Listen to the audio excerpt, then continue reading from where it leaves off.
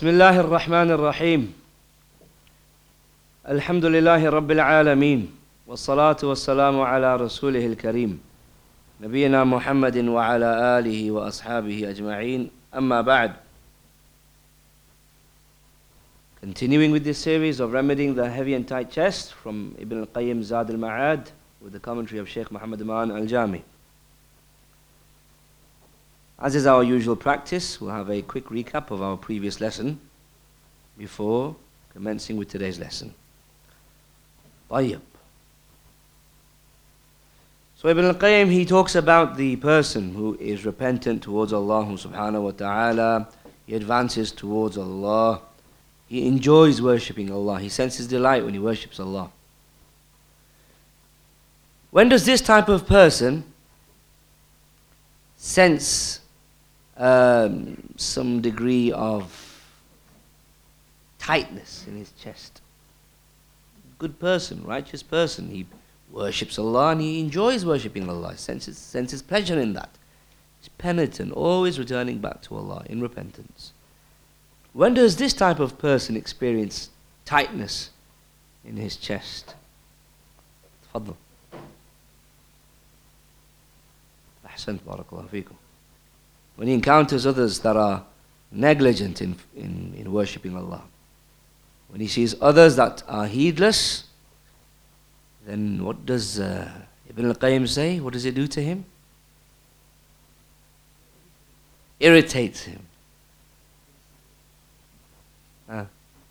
Fever. He becomes feverish. And he becomes agitated. What else did he say? No? Like an eyesore. Pain in the eye when he sees those type of people. Agitates him. Pain in the eye. When he sees it, sores his eye and he becomes disgusted when he sees those type of people.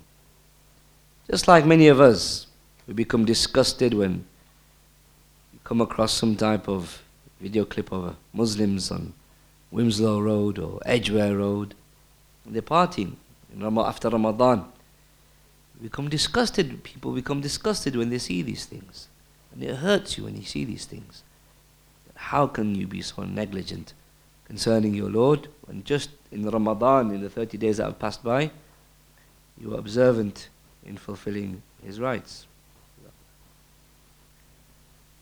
طيب.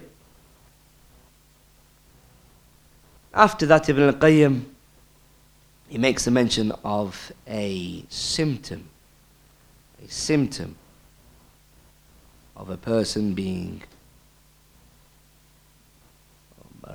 having a tight and heavy chest, and that's i'rad, turning away from Allah, and having a heart that is attached to someone besides Allah, and being negligent in remembering Allah, and loving someone besides Allah.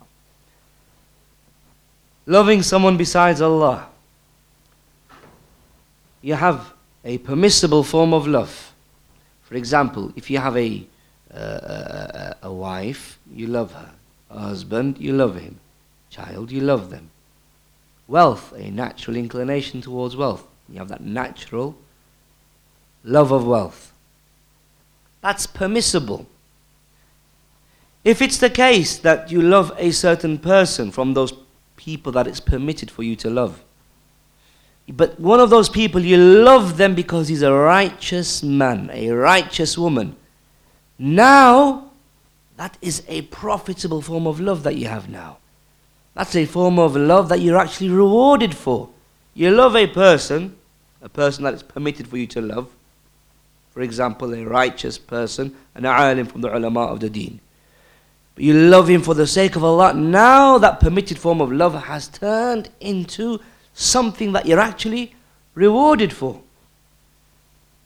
However, once this love that you have, either for your wealth or your wife or your child or status or a righteous person, once it hits a certain boundary, once it goes beyond a certain boundary, then it can become impermissible.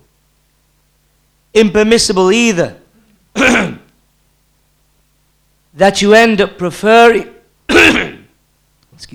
you end up preferring it over Allah subhanahu wa ta'ala. So, for example, You have love for wealth. Permitted for you to love wealth. Inclined towards wealth, that's natural. However, you have a business opportunity wherein you're going to have to take part in some type of interest. You end up preferring that business transaction, preferring your love for that over Allah. Now, love and inclination towards wealth has become impermissible. You can apply that to anything and everything else. Towards your wife, towards your child, towards honor and so on and so forth. When you end up giving that thing that you love precedence over Allah, then it becomes impermissible. But then there's another degree of when you start loving someone or something, and that love that you have for that thing has two characteristics. When it has these two characteristics, then that love becomes shirk, polytheism, the thing that can eject a person outside of Islam. And that is when that love has khudu' and tadallul. It has submission and debasement, submissiveness and debasement. When it's the case that your love is characterized with that, then it turns into that love which is meant to be an act of worship and therefore exclusively for Allah.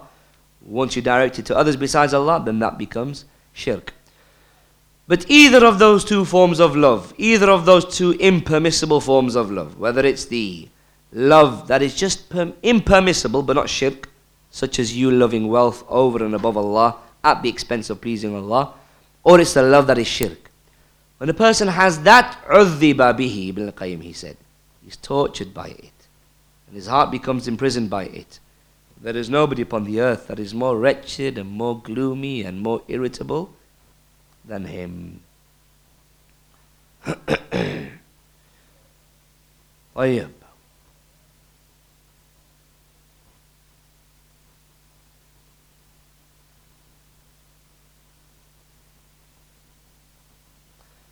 نعم. Ibn al-Qayyim, he mentions a very, or rather Shaykh Muhammad Aman al-Jami, he passingly made a mention of a point, a very important point, that Ibn al-Qayyim makes a mention of in some of his books. Shaykh Muhammad Aman al-Jami, he didn't quote the exact statement, but he made a mention of it in wording, in meaning. And that is about why shirk is the greatest of crimes. Why is shirk the greatest of crimes? Why does, or what does Ibn al-Qayyim say about shirk being the greatest of crimes? Why is it the greatest of crimes? Anybody besides Adam? Anybody besides Shafiq? I'm looking for those that don't usually answer. تفضل أخي. You do answer, but no problem.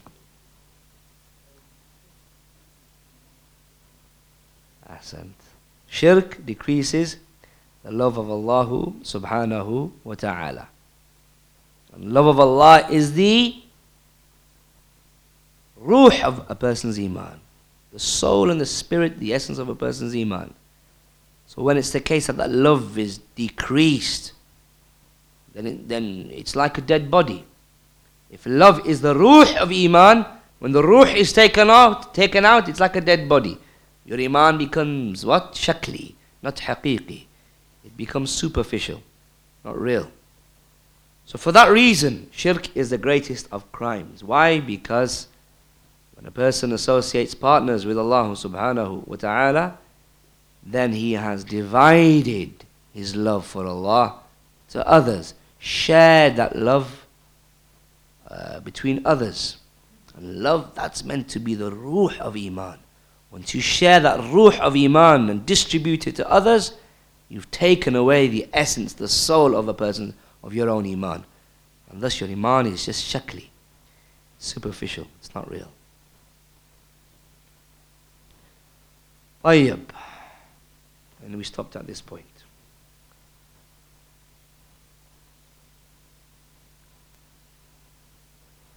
So Shaykh Muhammad, or rather Al-Imam Ibn al-Qayyim, he says, فَهُمَا مَحَبَّتان. Love is of two types. Love is of two types. You have someone who directs his love to Allah subhanahu wa ta'ala. And then you got another category of person. So concerning the first category, Imam Ibn al-Qayyim, he says, محبة هي جنة الدنيا وسرور النفس ولذة القلب ونعيم الروح وغذاؤها ودواؤها بل حياتها وقرة عينها وهي محبة الله وحده بكل القلب وانجذاب قوى الميل والإرادة والمحبة كلها إليه. Love is of two types. One type of love is paradise. Paradise on earth.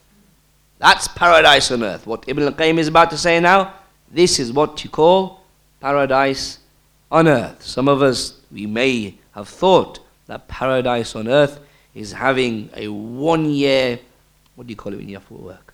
Sabbatical, huh? Some of us think that having 1 year off work, annual leave, yani for a whole year, a career break, sabbatical, that's a paradise on earth. And then you go off to some distant place like Maldives or the Bahamas or Hawaii or something like this. That's paradise on earth. That's not paradise on earth. This here is paradise on earth. Paradise on earth. It's something that brings about surur an-nafs, brings about happiness to a person's spirit. It brings delight to the heart. It brings about na'im al-ruh, brings about bliss to the person's soul. This type of love is the ghidha of your soul, nourishment of the soul. If you don't have this, then you become weakened, your soul becomes weakened. Just like your body becomes weak if it's malnutritioned. Ghidha'uha wa dawa'uha. Likewise, this type of love is the dawa of your soul. It's the cure of your soul, the remedy for your soul, the medicine for your soul, Harith. Sah? It's a dawa of your soul, but rather it is indeed the life of your soul. It's the delight of your soul. It is loving Allah subhanahu wa ta'ala with all of one's heart. What's paradise on earth? When somebody asks you, or someone says to you, I just came back from a holiday, and it was paradise on earth. You say, no, my friend, you're wrong there. Paradise on earth is loving the one that gave you life and will inevitably give you death with all of your heart. Drawing out the intensities of your inclinations, of your intents, of your love, drawing out those intensities and directing it to Allah subhanahu wa ta'ala. That is paradise on earth. So concerning this, Shaykh Muhammad Aman al-Jami, he says, من رزق تلك المحبة دخل جنة الدنيا ورزق سرورا لا مثيل له ولذة القلب ونعيم الروح وغذاء الروح ودواء الروح بل حياة قلبه وقرة عينه وهي محبة الله وحده بكل القلب. بهذا القيد بكل القلب بحيث لا تنقسم المحبة بينه وبين غيره. So the one that is provided with this type of love that we described earlier, then he is the one that is in a paradise in this dunya. There is nothing that is comparable to it. من رزق هذه المحبة بكل قلبه دخل جنة الدنيا وهو جنة الدنيا وهو في الدنيا. ومن دخل جنة الدنيا إن شاء الله يدخل جنة الآخرة بتوفيق الله تعالى لأن هذه علامة التوفيق. The one that enters into the Jannah of this dunya, he gets pleasure by worshipping Allah and he's in a state of bliss by worshipping Allah. The one that enters into a Jannah in this dunya, then inshaAllah, that type of person will enter into the Jannah of the afterlife. Why? Because you saying to yourself that when I worship Allah, I'm in a state of paradise. It's like I'm in paradise. You feeling like that, that's an alama. It's a sign. It's an indication of tawfiq. It's an indication that Allah has granted you success. Whoever dies upon that state, then it's hope that he is upon good. Then Shaykh Muhammad Aman al-Jami, he goes on to say, he says concerning this, he says, هذه المحبة وهي محبة الله وحده بكل القلب وانجذاب قوى الميل وقوى الإرادة وقوى المحبة كلها إلى الله سبحانه وتعالى بحيث لا يلتفت إلى سواه في السراء والضراء في كل لحظة فتصير الموجودات كلها كالجمادات إذ لا تنفع ولا تضر. حقا لا فرق بين الجمادات وغيرها لأن المخلوقات كلها لا تضرك إلا بما كتب عليك ولا تنفعك إلا بما كتب لك. إذن الأمر كله لله. When a person is like this, when a person he loves Allah with all of his heart, this type of person, the creatures, everybody else, people, they become like inanimate objects. When a person, all of his love is just for Allah subhanahu wa ta'ala, then the creation become like inanimate objects. What does he mean by this? Meaning that he realizes that nothing can harm me, nothing can benefit me. Because a table is an inanimate object. Can this table harm you? Can this table benefit you? This microphone, can it benefit you, harm you? No, why not? Because it's inanimate. It's not alive. Table can harm you. Somebody has to pick you up though, don't they? Inshallah, as long as you're not there. These things, they can't harm you in and of themselves.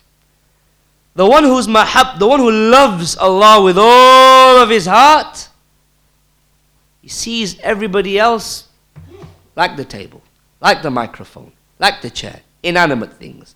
Because these things can't harm you. But in a similar fashion, he realizes nobody else can harm me. Nobody else can benefit me. Why? Because the amr, it is in the hands of Allah. The command, the control, it's in the hands of Allah subhanahu wa ta'ala. It's only to Allah that he turns to when he's in a state of adversity, when life is difficult. It's only that Allah he turns to when he's in a state of prosperity. Either of those two states, either of those two situations, in goodness and health, in sickness and in weakness, turns only to Allah Jalla wa Az. طيب. So this is one type of mahabbah. As for the second type of mahabbah, the second type of love, Ibn al-Qayyim says about it, محبة هي عذاب الروح, a love that is the torture of the soul, وغم النفس, sadness to the spirit, وسجن القلب, it's the prison of the heart, وضيق الصدر, it's the tightness of the chest, وهي سبب الألم والنكد والعنى, وهي محبة ما سواه سبحانه وتعالى. This love is the cause of pain. This love is the cause of becoming bitter and irritated. This love is the cause of becoming worn out and tired and weary. What is this type of love then? This love that is it's not something that any of us would like to have, and not that type of condition that we would like to be in. What is this type of love? Because we don't want to have this type of love. We know that these are now the symptoms: bitter, irritable, weary. These are the symptoms. The heart being imprisoned, sadness of the spirit. These are the symptoms. But what is the actual thing that brings about these symptoms? محبة ما سواه سبحانه وتعالى. Loving someone or something besides Allah. Does that mean that you can't love your wife? Uncle Shafiq is shaking his head, no. Otherwise I'll be in trouble. Just a mahabba tabi'iyya. Just a natural type of love. The love that you don't engage in at the expense of Allah subhanahu wa ta'ala earning this pleasure. That would be haram, impermissible. And neither the other love, where you end up loving that thing, loving that person with khudu' and tadallul, and thus it turns into shirk. So, what Ibn al-Qayyim is referring to here is the impermissible form of love. Whether it is the impermissible form of love that isn't shirk, like for example, I love this business that I'm involved in, even though it's got interest. So I love it and I end up giving precedence over it, over the love of Allah subhanahu wa ta'ala. Impermissible, but not shirk. Or the love that is shirk, like loving somebody with khudu' and tadallul. So that is the type of love when a person has it in his heart, that his heart becomes imprisoned. His spirit becomes sad. His heart becomes diseased and ill and weary and tired and bitter. Shaykh Muhammad Aman al-Jami, he says, من ابتلي بمحبة مخلوق ما أيا كان ولو لم يكن من باب العبادة لكن يشغله عن الله عن المعبود سجن قلبه وضاق صدره وسيقت إليه الآلام والنكد والعناء من كل فج ويعيش في ضيق. So Shaykh Muhammad Aman al-Jami is saying the same thing that we just said. That the one that is put to trial, it's a musibah, it's a calamity.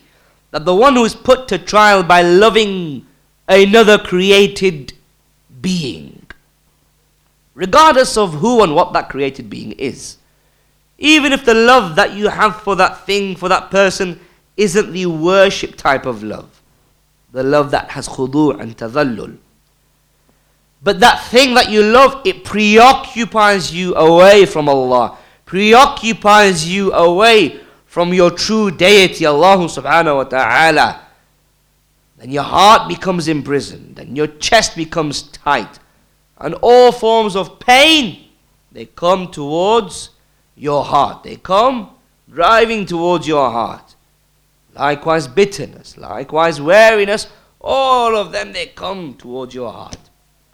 Like Imam Ibn al-Qayyim rahimahullah, he says in another place that Allah subhanahu, He has created the sons of Adam and He has given us a state of kamal, a state of kamal, a state of perfection, completion. He's given every single organ of ours, every single faculty of ours, whether it's the faculty of the organ of the eyes, the organ of the tongue, the organ of the limbs. He's given every single organ a state of kamal, a state of perfection, a state of completion. But now whenever one of those organs loses its kamal, loses its perfection for what it was created for, then you end up experiencing discomfort. You end up sensing some degree of pain and discomfort and uneasiness. So for example, the eye has been created in order to see. Once the eye weakens in its ability to see, or even loses its ability to see, then we say that it's lost its kamal, it's lost its perfection, it's lost its completion. And thus the person becomes agitated, feels discomfort. Why? Because the eye, the perfection, the kamal of the eye is in its ability to be able to see. And if it can't fulfill that purpose for which it was created, then the possessor of the eye, meaning the human being, he becomes touched with discomfort.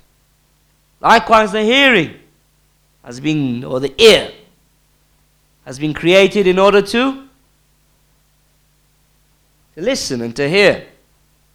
Once the organ of the ear loses the thing for which it was created, which is its ability to hear, to listen, and we say that the ear has lost its kamal, lost its perfection, lost its completion, and thus you become agitated. The tongue, what was the tongue made for? What was the tongue? Taste. Sometimes I eat a meal, I can't taste it, but I enjoy it. But yeah, okay, talking. That's one of the main things. That is what Ibn al-Qayyim says. The tongue, it has been created in order to speak, in order to pronounce, in order to communicate. Once the tongue loses the thing for which it was created, which is to be able to speak and communicate and pronounce and utter, then it loses its kamal, it loses its perfection, it loses its completion, and thus you become agitated. Imagine not being able to speak. Sometimes you become tongue twisted and you feel agitated. Imagine permanently not being able to speak. You become agitated.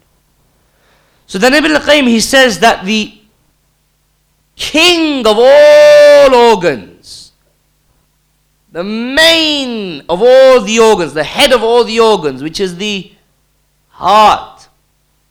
You're going to say heart? No, you're going to say something else. I'll ask you. You're going to say the brain, huh?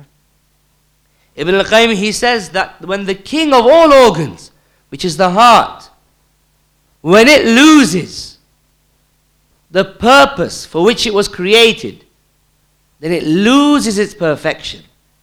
It loses its completion. It loses its kamal. And the heart has been created for what? The heart, he said, has been created in order to recognize its maker.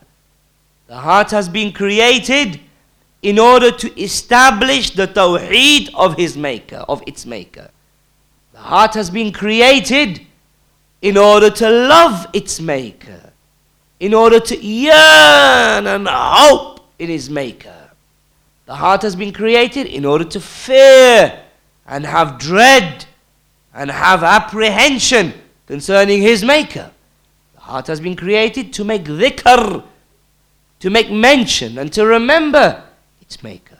The heart has been created in order to love for its maker, hate for its maker, give for its maker, withhold for its maker. So when the heart loses this state of being, of remembering and making dhikr of its maker, then the heart loses its kamal, loses its perfection. And thus the possessor of the heart, meaning you, the human being, you become agonized. Ibn al-Qayyim, he says, then at that point, alam, pains, agonies, they come assailing upon the heart from all directions, establishing themselves upon the heart. Grief, sorrow, anxiety, sadness, these illnesses of the heart come and attack your heart at that point. When it's the case that the heart loses its kamal. When the heart loses its kamal. So this is what the Shaykh here is referring to. طيب. So Shaykh Muhammad Aman al-Jami, he says, so then how do we cure this illness of the heart? How do we cure these illnesses of the heart? He says, وَأَمْرَاضُ الْقَلْبِ عِلَاجُهَا بِالطِّبِّ النَّبَوِي. Curing the heart is via a طِبْ النَّبَوِي, the prophetic medicine, medicine from the Prophet عليه الصلاة والسلام. وَالْأَطِبَّاء لا يعالجون هذا المرض. Doctors, they, just by that profession of them having studied medicine, can't cure these illnesses. قد يكونون هم أنفسهم مرضى. Perhaps they themselves are sick themselves. يعني by way of medical knowledge, can you not cure these illnesses of the heart? Or rather you have to combine it with another form of medicine. And that is at-tib an-nabawi, medicine of the Prophet. But which type of medicine of the Prophet? Not referring to the physiological medicine or the, if you eat these type of foods, then this is how your heart will become relaxed. No, those things, as we've mentioned before, they do have a space, they do have room. But what here Shaykh Muhammad Aman al-Jami is saying, concerning at-Tib an-Nabawi, what he is referring to is اشتغل بذكر الله. Become busy in making dhikr of Allah. Become preoccupied in remembering and mentioning Allah. You need to give importance, the Shaykh he says, to the books of adhkar. Books of adhkar. What's adhkar? What's books of adhkar, Muhammad? Books of adhkar. What are they? Books of adhkar. What about you, Isa? Du'as, remembrances, supplications. Those books in which it says, when you enter the masjid, say this dua. When you exit the masjid, say this dua. When you enter the vehicle, say this dua. And so on and so forth. Shaykh Muhammad Aman al-Jami makes a mention of few that are available in Arabic. Al-Adhkar of Imam al-Nawawi. Al-Wabil al-Sayyib of Imam Ibn al-Qayyim. Al-Kalim al-Tayyib and Sahih Al-Kalim al-Tayyib of Shaykh al-Islam Ibn Taymiyyah and Shaykh Muhammad Nasiruddin al-Albani respectively. Yani Shaykh Muhammad Nasiruddin, he did the verification of that. So you get those books of adhkar like you have in English, Fortress of a Muslim. Get those books of adhkar and you go to the contents. You learn, what do I do when I enter the masjid? What do I do when I am angry? What do I do when I when I come out of the house, when I enter the house, and so on and so forth. So Shaykh Muhammad Aman al-Jami, he's saying that there is the cure for those illnesses of the heart that we mentioned before. Anxiety, grief, sadness, distress, and so on and so forth. Yes, there are other physical cures, but they don't carry the same weight that these cures do. These are the main and primary cures. And then you look at those other ones as well. But these are the main cures. And thus Shaykh Muhammad Aman al-Jami, he says, Jarrib, try it out. Experience it, test it out. These forms of curing, and thus try it out and do it and practice it and observe it up until you find that Allah subhanahu wa ta'ala, He alleviates your chest. He says, concerning these books, وَتُبَيِّنُ فَضْلَ الْأَذْكَارِ وَمَكَانَةَ الْأَذْكَارِ. These books, you should read them. These books contain the virtue of making dhikr. They contain the excellence and the superiority of making dhikr. حَتَّى لَا تَنْسَ اللَّهِ, so that you don't end up forgetting Allah. Why? فَإِنْ نَسِيتَ اللَّهِ هَلَكْتَ وَوَقَعْتَ فِي هَذِهِ الْآلَامِ. Because if you end up forgetting Allah, you're going to destroy yourself. And then you're going to be faced with those pains and those agonies of the heart. So thereafter, Shaykh Muhammad Aman al-Jami, he made a mention of the cure for the illnesses of the heart, and he said that the cure is dhikr. And the next means and the next avenue and the next cause that Ibn al-Qayyim states as a way to remedy tightness of the chest is dhikr itself. So far we've been through several asbab, several means, several causes by which we can bring about that lightness to the chest, relaxation to the chest. Tawheed, Huda, Ilm, Nur of Iman, Inabah, turning to Allah in repentance, loving Allah subhanahu wa ta'ala, advancing towards Allah Jalla wa Az. Now Ibn al-Qayyim, he makes a mention of another means by which the chest is alleviated.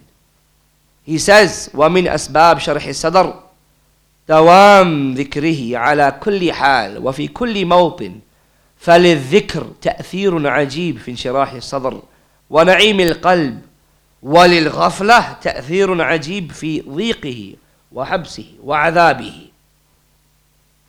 Ibn al-Qayyim, he says that among the things that bring about relaxation to the chest is being continual in making dhikr of Allah in every condition, in every place, because dhikr has an amazing effect in relaxing the chest, in bringing bliss to the heart.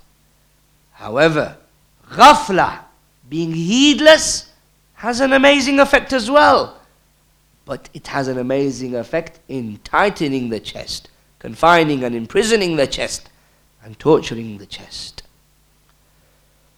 So concerning this, Shaykh Muhammad Aman al-Jami, he says that this is easy.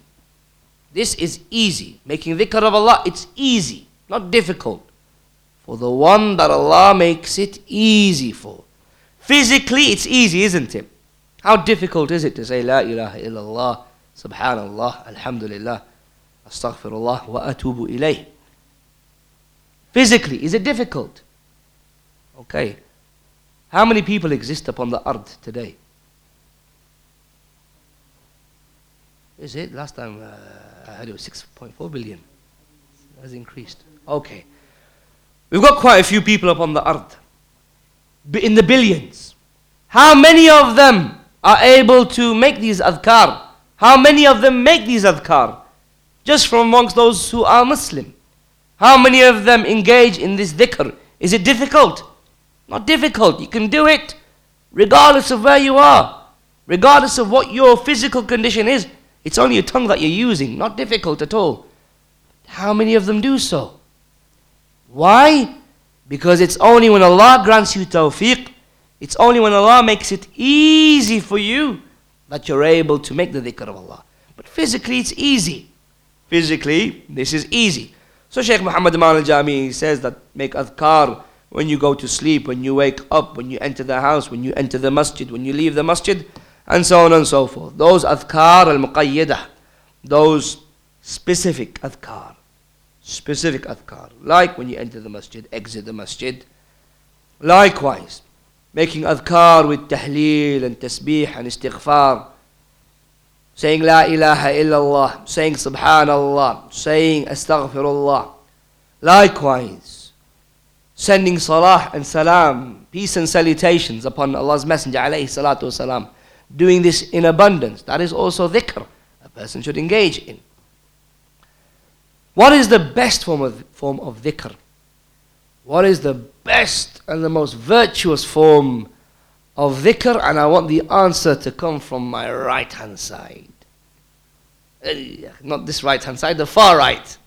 Not the far right as in the political far right. Far right, the physical far right. Yes, my brother. Ahsant barakallahu feek. Qira'ah al-Quran. Reciting the Quran. That is the best form of a dhikr. Obviously, when you have those specific states, specific circumstances, specific situations, then you have specific adhkar for them. For example, when you're in your salah, when you go into ruku', you have a specific adhkar. When you go into sujood, specific.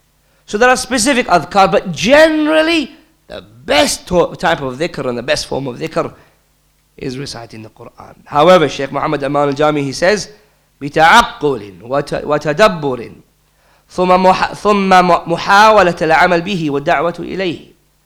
A person recites the Quran. That's the best form of dhikr. But understanding it, pondering over it, and trying to act upon it, and making da'wah towards it. وفي كل موطن فللذكر تأثير عجيب في انشراح صدر جرب أكثر من ذكر الله تعالى حتى ترى الأنس مع الله. He says, جرب, experience it, do it. Up until Allah subhanahu wa ta'ala, you experience uns, closeness in being with Him as a result of making dhikr. That dhikr is a means, and from the greatest and most powerful of means of bringing about alleviation to the chest. In this statement that Ibn al-Qayyim makes, there are two parts. He says that making dhikr and being continuous in that regard, in all states, in all conditions, at all times, that is something that relaxes the chest. And then there's a second part, where he says that being ghafil, being heedless and absent-minded, has an amazing effect in tightening and imprisoning and torturing the chest.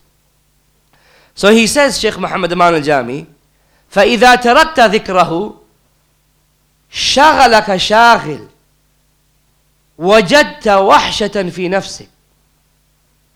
If it's the case that you end up abandoning making dhikr of Allah, and some preoccupies you, some hinders you, something that causes you to become busy, makes you become busy, a dunyawi matter, a person, some materialistic matter, for example. When that happens, then what's going to happen to you? You're going to find wahsha. You're going to find that you're in a state of loneliness. لا تستأنس إلا حين تذكر الله بالأذكار المشروعة.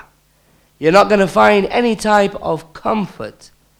You're not going to find any type of company except when you remember Allah subhanahu wa ta'ala with the adhkar al-mashru'ah, with the legislated adhkar. الغفلة عن الله. نعم. الغفلة عن الله تقدمت الإشارة إلى تلك الأسباب. أسباب الغفلة التعلق بغير الله والانشغال بغير الله وعدم الانشغال بتعلم شرع الله والعمل به والانشغال بجمع المال في كل وقت حتى ينصرف إلى ذلك انصرافا كليا. What are the causes? What are the means that make a person become ghafil? What's the thing that makes you become absent-minded and heedless? The thing that makes you become absent-minded and heedless is your heart being attached to someone or something besides Allah. Is you turning away from learning your deen? Is you being attached to money, to wealth, to materialistic things with an absolute attachment, so that it takes you away from Allah subhanahu wa ta'ala absolutely now. Draws you away from your Lord absolutely. That is the thing that brings about ghafla. That is the thing that brings about being heedless. طيب. So that is an avenue that that Imam Ibn al-Qayyim makes a mention of. The next one that he makes a mention of is ihsan. So far we've covered tawheed, huda, nur of iman, inaba, turning to Allah in repentance. What else? Ilm, knowledge, mahabba of Allah, dhikr of Allah subhanahu wa ta'ala. All of these are methods. All of these are avenues that you can adopt in order to relax your life. There's another one that he makes a mention of. He says among the causes that bring about relaxation is ihsan ila al-khalq. Having ihsan towards creation. Kindness towards creation. Generosity towards creation. Benevolence towards others. وَنَفْعُهُمْ بِمَا يُمْكِنُهُ من المال والجاه والنفع بالبدن وأنواع الإحسان. Helping other people, being generous towards other people as much as you are able, benefiting other people as much as you are able, whether it's financially, whether it's via your status. Perhaps you have some type of status, and via that status you can help somebody out. For example, if you're a prince, although I doubt anybody is a prince here. If you are, let me know. A prince, for example, he may be able to intercede on your behalf in order for you to get something that you need to get. So that prince there, him helping somebody out because of his jah, his position, his status, that's ihsan. That's niceness and kindness and generosity towards khalq, towards creation. Or physically helping somebody out. Physically helping somebody out with your body. A brother has moved, for example, from Bolton to a town called Nelson, for example. So then you help him out physically by getting his sofa and his bed and putting it in the HGV down to good old Nelson. All of these, ya ikhwan, there are different forms of ihsan, of generosity. Generosity isn't restricted and limited to wealth. No, whatever you are able. Whether it's wealth or your position, your status, or whether physically helping somebody out. فَإِنَّ الْكَرِيمِ الْمُحْسِنِ فإن الكريم المحسن أشرح الناس صدرا وأطيبهم نفسا وأنعمهم قلبا. Because the Kareem al-Muhsin, the one that is generous and the one that is kind and benevolent, he has the what? The most relaxed form of chest. The one that is doing what? The one that is spending from his own pocket on others. This type of person, he has the most relaxed form of chest. And he is the one that has the most pleasant spirit. Easygoing, nice person. Easygoing, relaxed. وَأَنْعَمُهُمْ قَلْبًا. Likewise, he has the most delightful heart. People would think the opposite. A man, he is spending from his wallet on his Muslim brothers and sisters and sons, spending here, and you'd think this person is not going to be happy. Why? Because you'd think his wallet is empty. As Allah's Messenger ﷺ said, مَا نَقَصَتْ صَدَقَةٌ مِنْ مَالٍ. Charity doesn't decrease any wealth. Charity increases your wealth, in fact. But that's a different subject. The point is that the one who gives in charity is charitable, whether it's via financially, whether it's physically, whether it's because of his position, whether it's because of by way of his interaction. Isn't it the case that smiling in your Muslim brother is charity? Smiling in the face of your Muslim brother, that's charity as well. You find some people, he's not going to smile in your face. He's not going to be nice at all. When is he going to be nice? When he needs something from you. When he needs something from you, all of a sudden, Assalamu alaikum, kif halak, you okay?